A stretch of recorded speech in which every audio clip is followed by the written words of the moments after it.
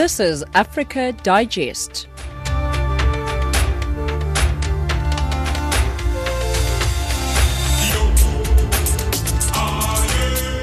Good afternoon and welcome to Africa Digest. You're listening to Channel Africa from an African perspective, broadcasting to you from our studios in Johannesburg, South Africa. You can find us on www.channelafrica.co.za. My name is Samora Mangesi and I'm in studio with Onelen Ntsinzi, Tracy Boomgard as well as Musibudi Makura.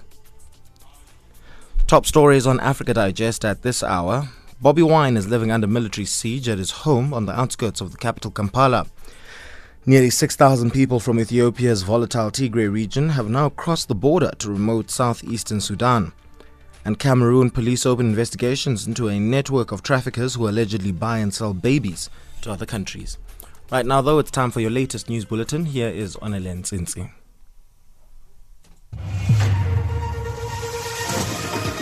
SABC News, independent and impartial. From an African perspective. Thank you, Samora. South Africa's former president, Jacob Zuma, will once again not appear on a commission probing suspicions of widespread corruption. The move has sparked legal repercussions within the country's legal fraternity. The former South African president testified only once before the commission in July 2019. But Zuma withdrew after a few days. He argues that he was being treated as an accused and not as a witness.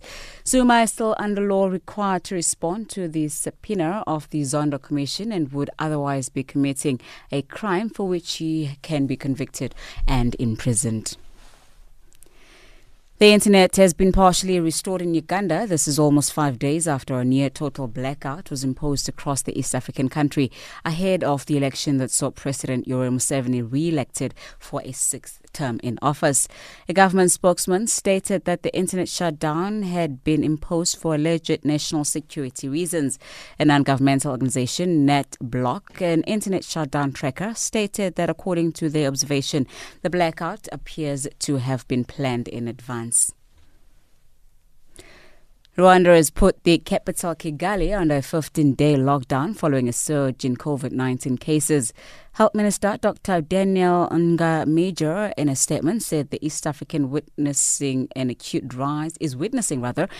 rise in positive cases, with 46% of the total cases and 60% of COVID-19 fatalities having been recorded in the last 50 days. Rwanda currently has 11,259 confirmed positive cases of COVID-19, with 146 deaths.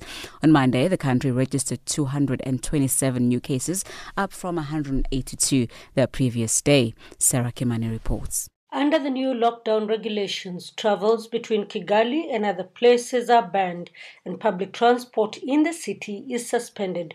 Businesses will also remain closed and both private and public sector workers will be expected to work from home. Essential services are excluded from the restriction and tourists are permitted to leave the capital city, with tourism activities continuing in strict adherence with COVID-19 health regulations. While city schools, including universities, have suspended classes for 2 weeks, schools outside Kigali will continue learning in adherence to the COVID-19 measures. Out of the 227 new cases, 139 were in Kigali. Kigali accounts for 61% of new positive cases in Rwanda since January, according to the Rwanda Biomedical Center. Sarah Kimani, SABC News. The European Parliament has called for further sanctions to be instituted against Russia for the arrest of opposition activist Alexei Navalny. A judge in Moscow has ruled that Navalny must remain in custody for at least 30 days. Another hearing next week will determine whether he will complete a 3.5-year prison sentence for alleged embezzlement. Navalny was arrested on his return to the country on Sunday. The chairperson of the EU Parliament's Foreign Affairs Committee says Navalny's arrest breached Russian laws and flouted a European Court of Human Rights judgment. The BBC's Steve Rosenberg. The police station where Alexei Navalny had spent the night doubled up as a courtroom. At a hearing, Mr. Navalny dismissed as a mockery of justice, he was remanded in jail for 30 days. But Russia's most prominent opposition activist may end up spending far longer behind bars. The Moscow prison service has applied to convert Mr. Navalny's previous suspended sentence for embezzlement, a case he insists was fabricated, into real prison time. Lastly, rescuers in eastern China are continuing efforts to reach 12 miners who have been trapped 600 meters underground for more than a week.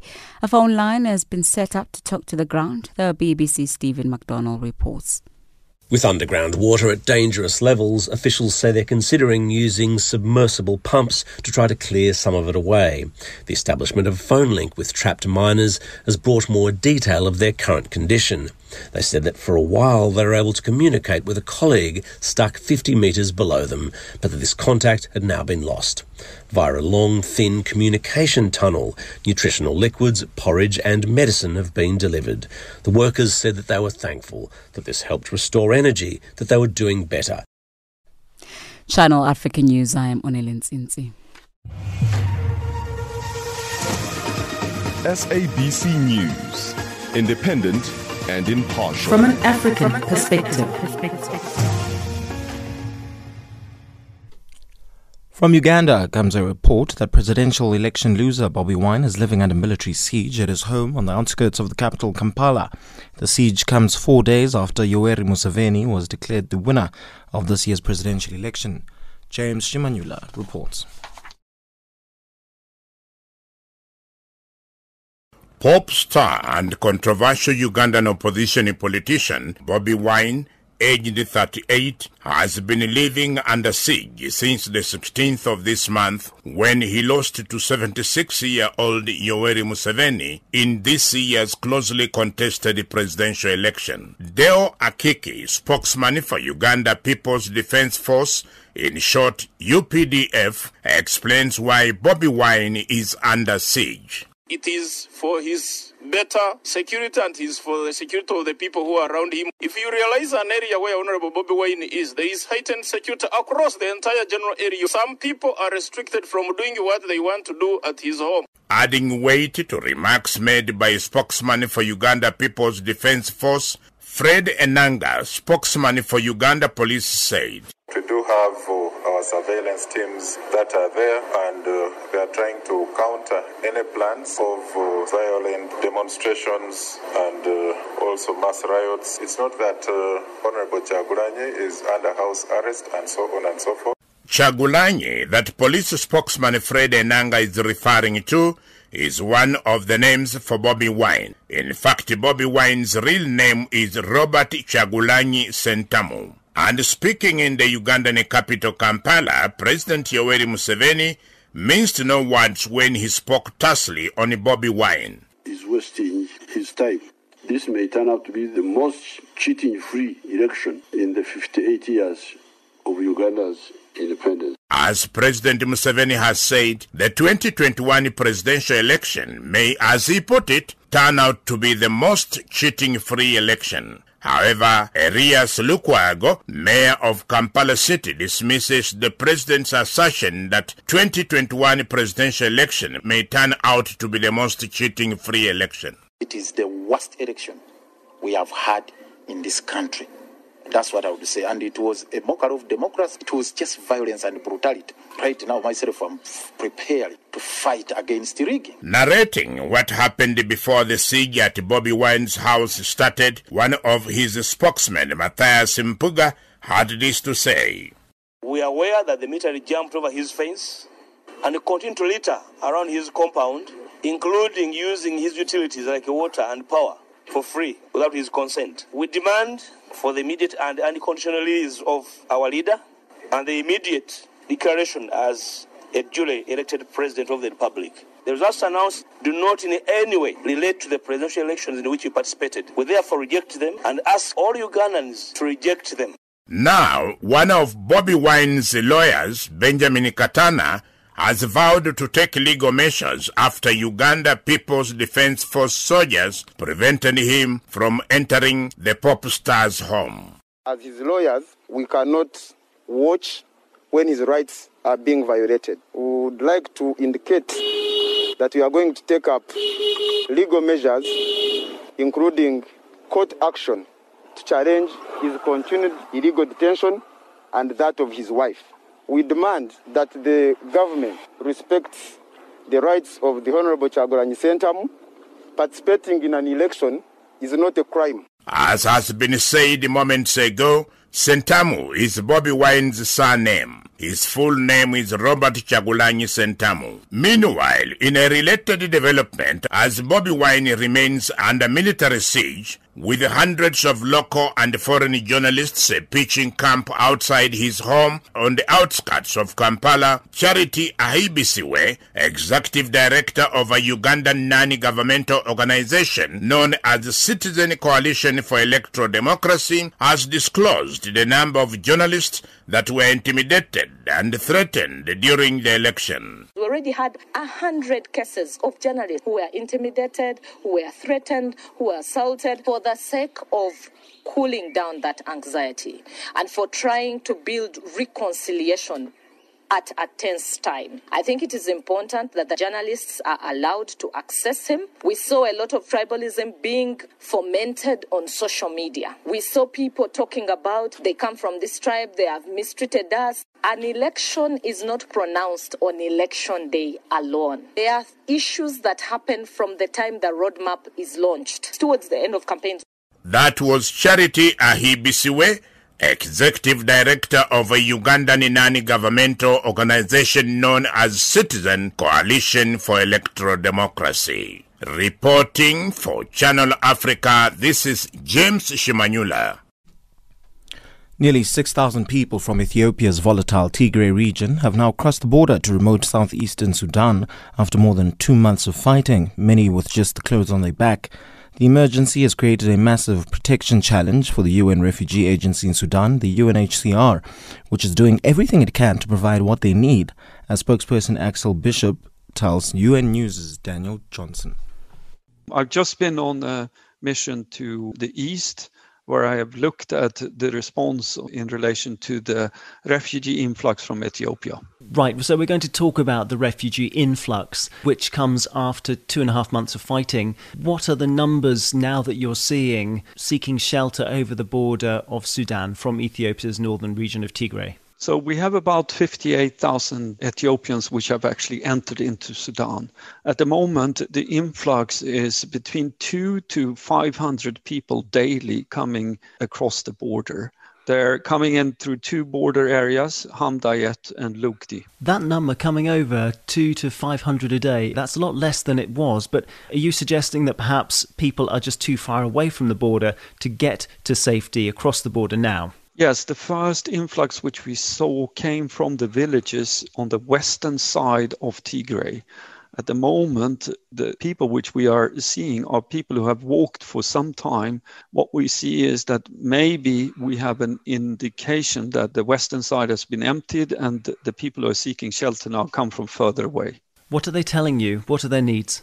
So, most of the people have actually entered Sudan without anything. So they come with their clothes, but many few coming with no possessions at all.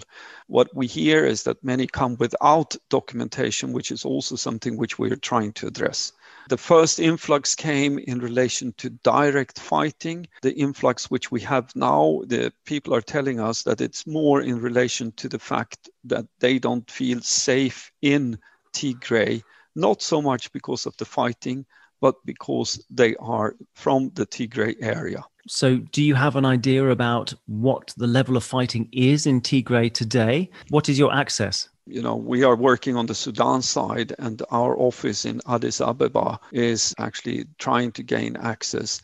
Now, what we are doing is trying to relocate them from the border areas further inland. And we have 2 camps at the moment, which are some distance from the border, where border conflict should not be a problem. Okay, but I'm just concerned that there's no access to hundreds of thousands potentially of people on the other side of the border of Sudan with Ethiopia who need essential food, water, and other services. There's a reported rise in malnutrition from the Office for the Coordination of Humanitarian Affairs, and they cited bureaucratic obstacles in getting access to people who need it. So what's the latest you have on potentially getting help to these people in need? Yeah, I mean, as we are sitting here on the Sudan side, we are focusing on the influx which has come across the border from Ethiopia. And we also have offices in Ethiopia which are dealing with the people who have moved inside the Tigray area, but also inside Ethiopia more at large. So let's talk about 2.5 months into this conflict in the northern region of Tigray in Ethiopia. You're trying to relocate tens of thousands potentially of refugees because you've got camps further inland in Sudan. Could you maybe explain what the difficulties are? Yeah, first of all, it's always a challenge to actually find land. Land is something which is owned here by individuals, but also by government. And we have been working together with the government of Sudan. We got a piece of land which is an old campsite which is called Umbrakuba, where we have placed about 20,000 refugees at the moment. Here we have, within, I would say, a short span, been able to at least host them in tents, but also ensure water, health, and food. The second site which we have, because Umbrakuba has been saturated, is Teneba. It's further away than Umbrakuba, and it takes about 12 to 14, sometimes 16 hours to actually have the buses leaving the border area arriving at the campsite, which therefore makes it arrival is in the middle of the night. Now, the campsite is located in a very remote area where we don't have any electricity. And we are concerned that actually offloading these amounts of people in the middle of the night with no light is something of a concern to us. We are trying to do this now in such a way that we have larger area, a rub hole set up where we host people until we have the sunlight out again, and then we give them the tents which have been set up for them. Sure. And final question to you, Mr. Bishop. We are 2.5 months into this conflict. Are refugees telling you that they are hopeful of being able to return amid this fighting between Tigrayans and the Amarans in the northern region of Ethiopia? Many of the refugees are still hopeful, but I think that what we see is that people are here for a longer term. And while we have had some people expressing hopes to return, they would like to return to the Tigray, which was there some 3 months ago, not to the new situation which they have heard about. So we think that this will take some time. And that's Axel Bishop, spokesperson for the United Nations Refugee Agency, talking to UN Radio's Daniel Johnson. Change Your Game is a weekly entrepreneurial program that targets entrepreneurs, especially youth, on the African continent. Last year, Google named me as one of the brightest young minds in the world. The program seeks to portray various opportunities and options that are available for entrepreneurs. I came up with the way for the world not to barf. It focuses and highlights real issues concerning entrepreneurship. There are so many people whose potential is still untapped. At Change Your Game, we believe entrepreneurs are the key drivers of tomorrow's African innovations and essential to creating a thriving African economy. Channel Africa, the African perspective. The Cameroon police has opened investigations into a network of traffickers who allegedly buy babies from the Central African state to sell in the Democratic Republic of Congo. Some members of the network, believed to have illegally sold scores of children, have been arrested in Cameroon's capital, Yaoundé, with babies they had bought and a mother who said she wanted to sell her unborn child because she is poor. The mother was also arrested. Moki Kinzeka reports from Yaoundé. Badwin Gweha, senior official of the Gendarmerie post at Mimboman, a Yaoundé neighborhood, says he arrested 41-year-old Pierre Esola for carrying out an activity that violates human dignity. C'est en ligne, il n'y a pas de bureau. Sont ces filles qui nous contactent en ligne qu'elles ne peuvent pas garder l'enfant. Esola tells Cameroon police that all negotiations with potential buyers and sellers of babies are by telephone. J'ai été contacté par une femme du Congo. Je causais sur WhatsApp avec elle et son mari. Elle me demande est-ce qu'il n'y a pas une possibilité. He says he found a Congolese woman on social media who was offering to help teenage and single mothers to take care of their newborn babies. He says he immediately contacted the Congolese woman through WhatsApp and told her that many young girls with unwanted pregnancies in Cameroon need help. He says he recorded and sent videos of poor teenage mothers to the woman in Congo. He says while in Cameroon, the woman disclosed to him that she had another partner who helps her to buy babies from the coastal Cameroonian city of Douala. Il y a des cas de filles qui sont enceintes et qui ne veulent pas garder, mais on peut leur donner une compensation. Esola said his intention is to help poor mothers, especially teenagers, who abandon their babies on the streets because there is no one to help take care of the babies. Cameroonian police report that last year, several hundred children were abandoned on the streets by poor mothers.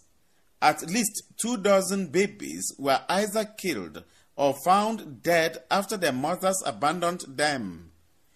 Gweha says Esola is part of a network that sells Cameroonian babies in the DRC.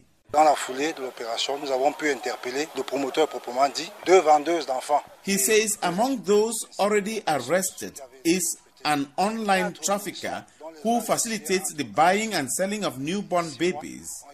He says the Cameroonian police have also arrested 2 mothers who sold their babies, 2 women from the DRC who bought babies, and a babysitter the women paid to take care of the newborns in Yaoundé. He says the 4 babies recovered from the traffickers have been handed over to the Chantal Biya Hospital in Yaoundé for medical follow-up and care. Entre 1 jour et 6 mois ont été mis à disposition de la Fondation Chantal Biya pour leur prise en charge. Gweha said the buyers paid $2,000 for a 1-day-old baby who was still very fragile and $6,000 for children that were healthy and more than 3 months old. The police said the children were hidden in a Yaoundé house and fed infant formula. The children were given injections that put them to sleep. The presence of a pregnant girl near the house and cries of the children, however, caused neighbors to alert the police. Gweha said it was not the first time the women from the DRC bought Cameroonian children, but said that because of the investigation, he could not reveal the identities and towns of origin of the Congolese women. Betty Nancy Fonyoy, manager of the Yaoundé-based Timely Performance Care Center, says poor mothers could seek services of organizations like hers that take care of vulnerable and poor children. Look like Timely Performance Care Center, we take care of the vulnerable children in the society. Means that children that the parents cannot be able to take care, especially special need kids. They bring them to the center, we take care of them, we feed them, we clothe them. We even send aids in their homes so that the parents can take care of them. There are so many centers out in Cameroon that are out there to help. Timely Performance is one of them. And so many others. It's just for you to go around and find out information. Poverty in Cameroon is not that bad to make people sell their children out. And those that are trafficking children, selling children to other nations, this is very wrong. Those people should be punished. There are no statistics on the illegal buying and selling of children in Cameroon, but the Central African state says childless couples within and out of its borders are increasingly buying or stealing babies and claiming ownership. Cameroon says it is also working to dismantle networks of child traffickers among Cameroon, Gabon, Equatorial Guinea, and Chad. The 2020 Trafficking in Persons report by the U.S. State Department states that Cameroon also is a source, transit, and destination country for children subjected to forced labor and sex trafficking. Reporting for Channel Africa, this is Moki Kinzeka in Yaoundé, Cameroon.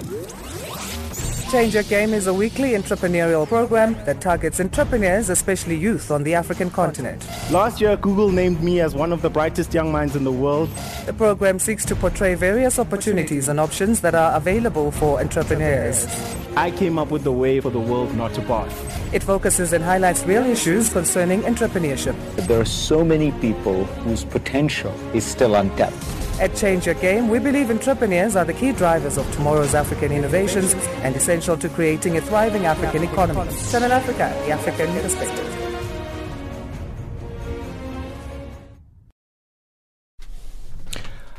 After 10 years of providing free and continuous care for HIV patients with late stages of the disease and other medical services in the Centro de Referencia do Alto Mai, otherwise known as CRAM, in Mozambique's capital Maputo, Doctors Without Borders, or MSF, says it is handing over its medical activities. To hear more about how this will unfold, we're joined on the line by Anna Gabriela, medical coordinator at MSF. Anna, thank you very much for joining us. Thank you for the invitation. Now, Anna, how would you describe the HIV burden in Mozambique according to what numbers say? Yes, perfect. Yes. Okay, no problem. I'll be waiting. You can use Ana Gabriela, it's okay. That's fine. Gutierrez and Murillo, but it's okay with me if you use only Ana Gabriela. For your latest update on the novel coronavirus for Channel Africa in Mombasa, Kenya, I am Diana Wanyonyi. Droplets spread virus. By following good respiratory hygiene, you protect the people around you from viruses such as cold, flu, and COVID-19. Change Your Game is a weekly entrepreneurial program that targets entrepreneurs, especially youth, on the African continent. Last year, Google named me as one of the brightest young minds in the world. The program seeks to portray various opportunities and options that are available for entrepreneurs. I came up with the way for the world not to barf. It focuses and highlights real issues concerning entrepreneurship. There are so many people whose potential is still untapped. At Change Your Game, we believe entrepreneurs are the key drivers of tomorrow's African innovations and essential to creating a thriving African economy. Channel Africa, the African perspective.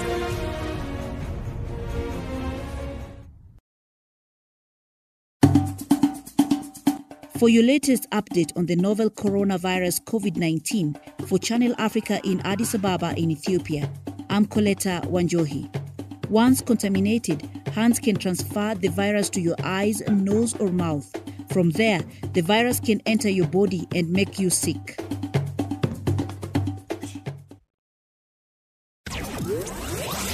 Change Your Game is a weekly entrepreneurial program that targets entrepreneurs, especially youth, on the African continent. Last year, Google named me as one of the brightest young minds in the world. The program seeks to portray various opportunities and options that are available for entrepreneurs. I came up with the way for the world not to barf. It focuses and highlights real issues concerning entrepreneurship. There are so many people whose potential is still untapped. At Change Your Game, we believe entrepreneurs are the key drivers of tomorrow's African innovations and essential to creating a thriving African economy. Channel Africa, the African perspective. I am an African. I owe my being to the hills and the valleys, the mountains and the glades, the rivers, the deserts, the trees, the flowers, the seas, and the ever-changing seasons that define the face of our native land.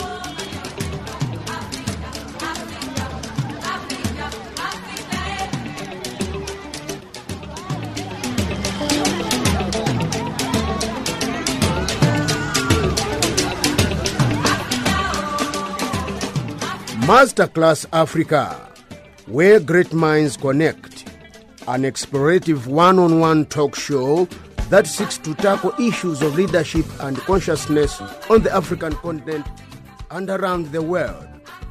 Masterclass comes to you every Fridays, 8 o'clock to 9 o'clock Central African Time.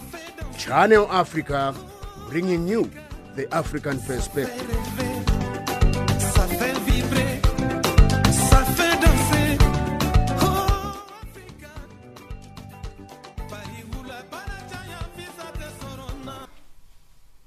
17:29 Central African Time. This is still Africa Digest with myself, Samora Magesi. It's now time to hand over to Onel Nsinsi for your latest news headlines. SABC News, independent and impartial. From an African perspective.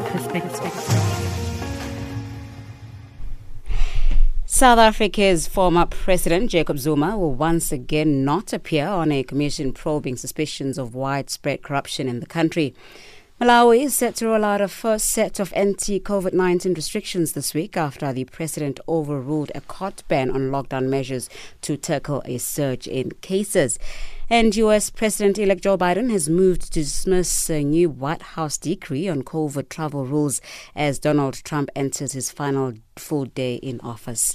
Channel Africa News, I am Onel Nsinsi.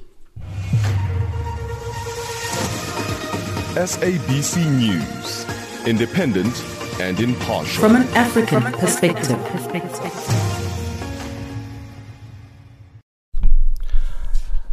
After 10 years of providing free and continuous care for HIV patients with late stages of the disease and other medical services in the Centro de Referencia do Alto Mai, otherwise known as CRAM in Mozambique's capital Maputo, Doctors Without Borders, or MSF, says it is handing over its medical activities to hear more about how this will unfold. And we are joined on the line by Anna Gabriela, medical coordinator at MSF. Anna, thank you very much for joining us. I didn't know if I should call again, but I was waiting. Yeah. Oh, Anna? Okay. Unfortunately, it seems like we are having difficulties with that line, so we shall try and get her back at a later stage, or maybe even tomorrow, for the breakfast show. But right now, it is time for us to move on. The head of the UN Migration Agency, IOM, is strongly advocating for governments everywhere to respect the fundamental right of healthcare when it comes to ensuring vulnerable migrants and the displaced get equal access to COVID-19 vaccines. In an interview for UN News, Antonio Vitorino wants migrants to be included in all plans. The agency's Yasmina Guerda began by asking the Director General to outline the overall impact of the pandemic on migrants and the displaced. COVID-19 has had an enormous impact on people on the move. First and foremost, health impact. Because usually migrants live in very crowded livelihood places, households, and of course they are prone to be infected. And secondly, with the lockdowns and with the travel restrictions, there are almost 3 million migrants blocked, stranded all over the world. So there are health impacts and also social economic impacts, very serious ones that underline the vulnerabilities of migrants everywhere in the world. It seems now that there's not really going to be vaccines for everyone immediately. And I was wondering if you could tell us a little bit what are IOM's recommendations regarding the prioritization and the inclusion of migrants in the various vaccine plans that national governments are putting in place. We strongly advocate to have migrants, refugees, internally displaced people fully included in the vaccination plans, irrespective of their legal status. Because, as the Secretary General of the United Nations has said very clearly, no one is safe until everybody is safe. So the reasoning for the interest of the host communities is also to guarantee that the migrants, irrespective of their legal status, have access to national vaccination plans. And what does that mean exactly? Are you asking for a special treatment? No, not a special treatment. It's to follow the criteria that are used for nationals being applied to non-nationals, which means recognizing those who are in more vulnerable positions, who have comorbidities, who have, because of their age, take risks, extra risks of being contaminated. So it's an equal treatment. But in this equal treatment, everybody should be included. And do you feel like governments around the world are receiving that message and are understanding the importance of basing their prioritization on public health principles rather than immigration status principles? I think that there are quite a number of countries worldwide. For instance, Texas, the state of Texas in the United States, or Portugal, or even countries in Latin America like Ecuador, who are accepting the presence and the access of migrants to not just the testing mechanisms, but also now to the vaccination mechanisms. But I still think that there are a number of countries that have not realized that it is in the interest of the entire host community to have migrants fully integrated in the vaccination plans. So there is work to be done. Many migrants are finding themselves in irregular situations and may fear that they could be arrested or deported if they show up to get vaccinated. What can a government do in order to preempt that? I think that there is a basic principle, which is the respect for the fundamental right of healthcare. And that's why WHO and IOM supports the claim for universal health coverage. And we know that is a difficulty there because sometimes migrants, especially the ones who are in irregular situation, are reluctant to have recourse to the national health systems because they are afraid of being detained or deported. The key issue is to guarantee trust and mutual confidence with those migrants and to guarantee them that there will be no law enforcement implications for having access to the health care and especially to the vaccination process. And those who feel like maybe the vaccine has not been properly checked, there's a lot of vaccine hesitancy going around, not just on the COVID vaccine, on other vaccines as well. What is your message to migrants and displaced persons around the world regarding the COVID-19 vaccine? I think that vaccines always have some risks. But at the current situation, at the current moment, I think that there is sufficient evidence from the scientific and technical point of view that the vaccines that will be available are safe and they guarantee the protection of the persons against the virus. So my message is very clear. I think that it is absolutely necessary that each one takes care of his own health. Acting responsibly, using the mask, washing the hands, but at the same time having recourse to the vaccines that is a tool, a medical tool put at their disposal to protect them against this very aggressive virus that we are confronted with. And finally, what is IOM doing or planning to do in order to support governments in these vaccination campaigns they're leading? IOM has a network worldwide of more than 70 clinics and more than 20 laboratories everywhere in the world, in all regions. We have been very much involved in supporting governments in the testing during the first phase of the pandemic, and we are ready to engage in supporting the governments in setting up national vaccination plans and also in supporting with the necessary staff to assure that migrants are fully included in the vaccination process. And that's Antonio Vitorino, Director General of the United Nations Migration Agency, talking to Yasmina Guerda. Nigeria's National Agency for Food, Drug and Administration Control was warned against fake coronavirus vaccines in the country, where 10 million real doses of the shots are expected to arrive in March. This following reports that there are fake vaccines circulating in Nigeria already. Collins Atohengbe reports.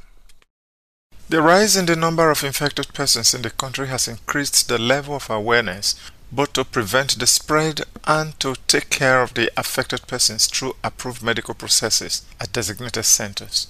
Climbing into its place of 100,300 in the number of confirmed cases, Nigeria has continued to give assurance to its citizens that vaccines needed to secure people's lives are expected to start turning into the country at the end of January 2021, even though it is not quite certain which brand is expected to reach Abuja's hands first. Why confirming the presence of fake COVID vaccines in the online market? NAFDAC Director General Moji Adeyeye says attention was also given to the development of local herbal products. We now have fake vaccines in the online market. There is no commodity like that can enter the country without the approval of NAFDAC. NAFDAC started an initiative 2019 March.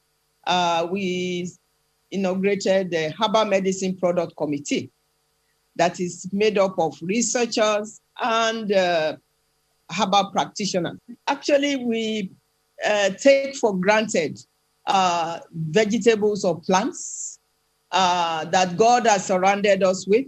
Many of the plants have flavonoids, antioxidants, trace minerals good for the body, So there are many things that are natural that if we eat right, they can actually improve our health. The former president of Nigerian Academy of Science, Professor Oyewale Tomori, says there is no definite information to get the citizens ready for the type of vaccines they might be getting, despite the much publicized information of the country getting delivery of vaccines at the end of January 2021.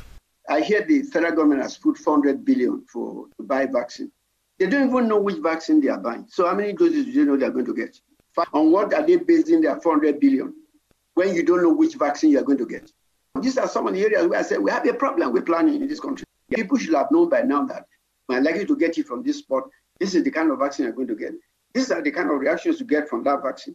This is what happens. That information should be made available. The information we are getting on the social media is all the contrary information about vaccines. And that's what the people hear, and that's what they believe. So where's the success? You are talking of vaccinating 50% of people. Suppose they refuse to come for vaccination. How are you going to read the 50%?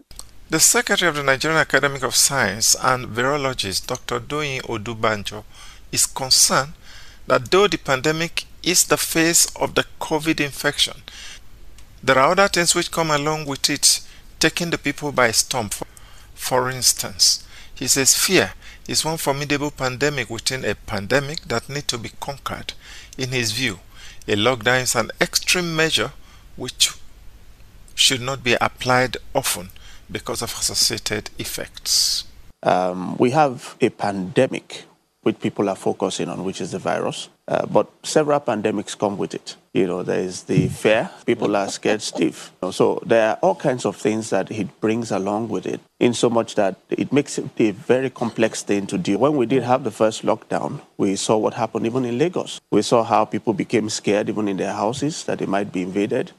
We saw all kinds of things, insecurity, violence, domestic violence on the rise. So there are things that come along with it. So the real question then will be, can you afford it? Can you afford another one? A lockdown is an extreme measure, an unusual measure to use in the control of an epidemic like this, which you don't want to use too often or for too long because of the problems that will come along. One of such problems is the fact that in the midst of reported increases in the infection rate, students have been told to return to classes despite argument in some quarters that schools should remain shut for some time more. Ani Basi Eyo, a social activist in the UK, says some of the problems in Nigeria will be lack of adequate preparation that could have helped to normalize situation, especially in the rural areas where access to modern facilities are lacking. And when you look at some of the protocols that have been outlined, these protocols are affordable and available in our rural, our low income, and our poorer neighborhood schools. How many children in low neighborhoods even have access to clean water to have their bath, first of all, talk less of constantly washing their hands in schools? How many people have access to online learning? Taking a swipe at the general feeling that the vaccine could provide a panacea from the pandemic, Professor Tomori says people should not see vaccine as a magic wand that will solve the pandemic. Its place is just to prevent the infections from becoming a disease. Vaccine is not the solution to the problem. If you get a vaccine, you develop immunity. What the vaccination does is prevent your infection becoming disease. As at last count, Nigeria has recorded 110,387 infected persons with 1,435 deaths and a total of 89,317 discharged after treatment. The plan is to have 70% of Nigerians vaccinated by the end of 2022.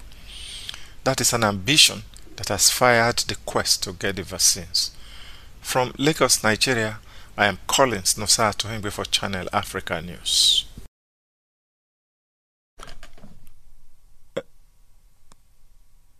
17:44 Central African Time. This is still Africa Digest with myself, Samora Magesi. Right after this, it's time for your latest economics news with Tracy Boomgod. For your latest update on the novel coronavirus COVID-19 for Channel Africa in Addis Ababa in Ethiopia, I'm Coletta Wanjohi. Once contaminated, hands can transfer the virus to your eyes, nose or mouth. From there, the virus can enter your body and make you sick.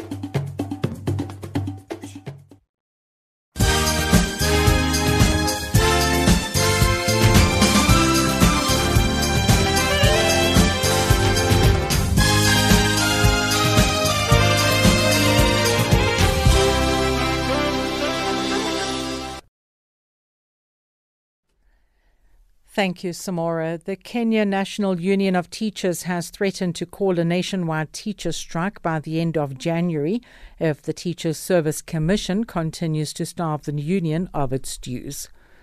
The union has accused TSC of meddling with its register of members. The union has urged teachers to stand firm and defend the outfit despite the predicament it is facing. Nigeria has reportedly written to the African Union requesting 10 million COVID-19 vaccine doses to supplement the COVAX program and has allocated $26 million for licensed vaccine production. Nigeria, like other countries across Africa, including AU chair South Africa, is grappling with a second wave of the coronavirus. The AU has secured a provisional 270 million COVID-19 vaccine doses from manufacturers for member states. Nigeria explores options of licensed production in collaboration with recognized institutions. The government is already in talks with some manufacturers. Rwanda's environment management authorities called on the country to consider shifting to electric vehicles in an effort to beat air pollution. Rema made the call when taking delivery of its first electric vehicle that will be used to support the institution's mandate of environmental protection.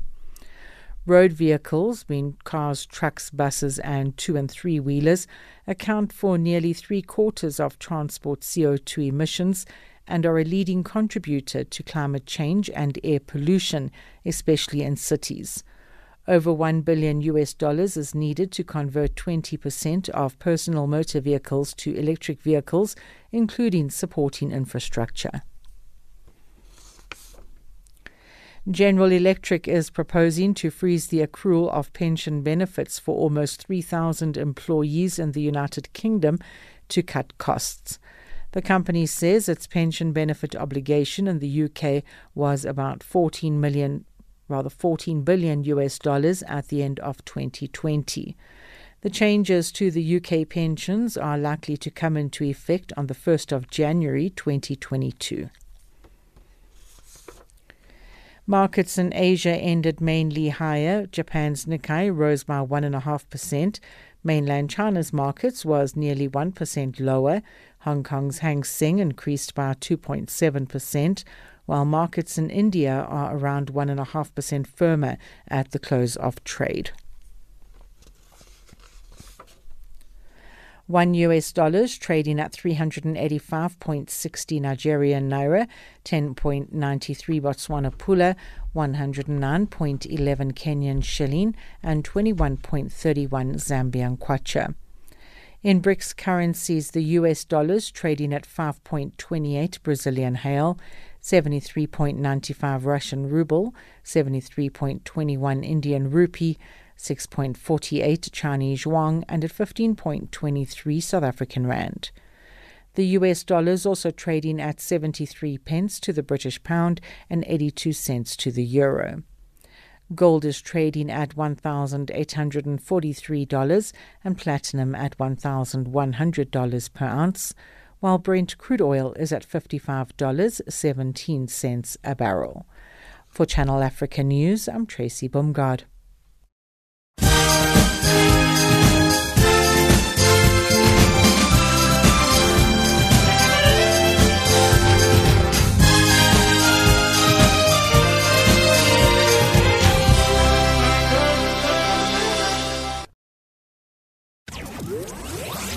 Change Your Game is a weekly entrepreneurial program that targets entrepreneurs, especially youth, on the African continent. Last year, Google named me as one of the brightest young minds in the world. The program seeks to portray various opportunities and options that are available for entrepreneurs. I came up with the way for the world not to part. It focuses and highlights real issues concerning entrepreneurship. There are so many people whose potential is still untapped. At Change Your Game, we believe entrepreneurs are the key drivers of tomorrow's African innovations and essential to creating a thriving African economy. Channel Africa, the African perspective.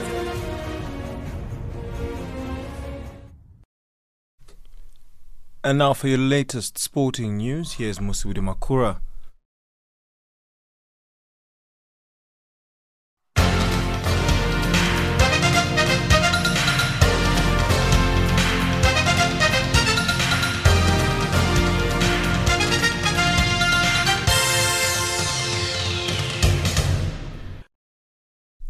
Good evening, sports fans, and starting off with football news. India pulled off a record run chase in a thrilling final session to hand Australia their first defeat at Brisbane's Gabba ground since 1988 and clinched the four-test series 2-1 earlier on Tuesday.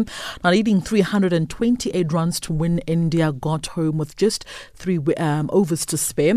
Australia had not been beaten at the Gabba since falling to Viv Richards' all-conquering West Indies side, but 9 wickets in November 1988. Now, India's 329 for 7 also smashed the 69-year-old record for the biggest run chase at the Gabba, set by Australia, who scored 238 runs for 7 to beat the West Indies in 1951. Now, the series win was a remarkable achievement considering that India were bowled out for their lowest test score of 36 to lose the first test in Adelaide before bouncing back to win the second in Melbourne. The visitors, ravished by injuries and Captain Virat Kohli's absence for paternity leave, then batted throughout the final day to draw the third test in Sydney. On to football news, Zambia's Chipolo Polo will try to make yet another good start in the ongoing Total African Nations Championship in Cameroon, as they did in Morocco in 2018. 3 years ago, Zambia opened their CHAN campaign with a 3-1 win over Uganda. This time, they will kick off their Group D campaign against Tanzania's Taifa Stars in the coastal city of Lembe. Tonight, the match kicks off at 7 p.m. Central African time at the Lembe Omnisport Stadium. Back in 2009, the two sides faced off at the CHAN in the CHAN maiden tournament in Cote d'Ivoire in a game that ended in a 1-1 draw.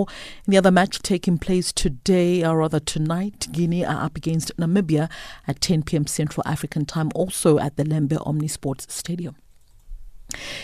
The Cabinet Secretary of Sports in Kenya, Amina Mohammed, says preparations for the return of the Safari Rally into the World Rallying Championship in June this year are at an advanced stage. Amina says the recent visit by the President of the Federation of Automobile Associations, that is Jean Todt, that gave Kenya the thumbs up in terms of efforts to get all infrastructure ready.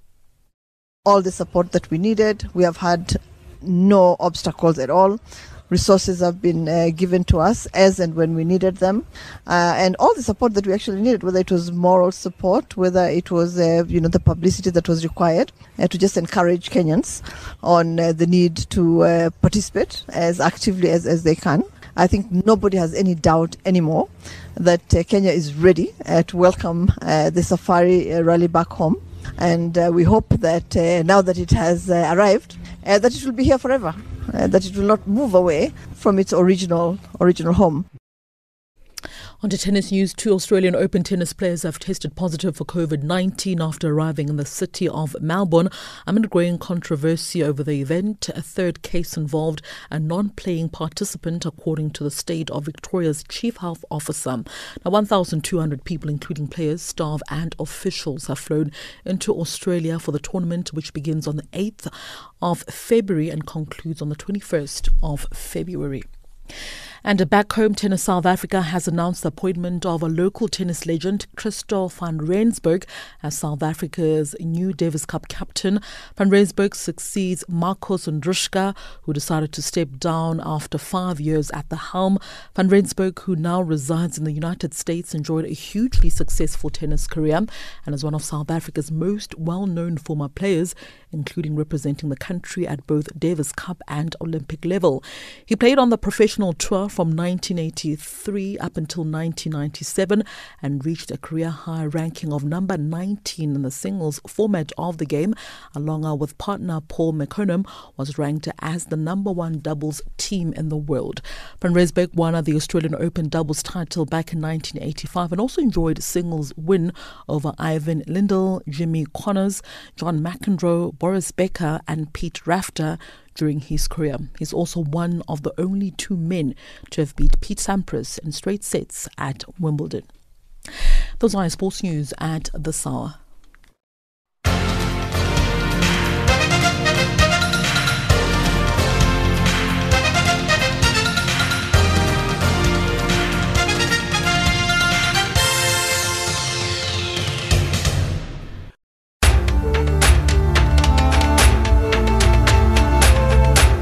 This is Africa Digest.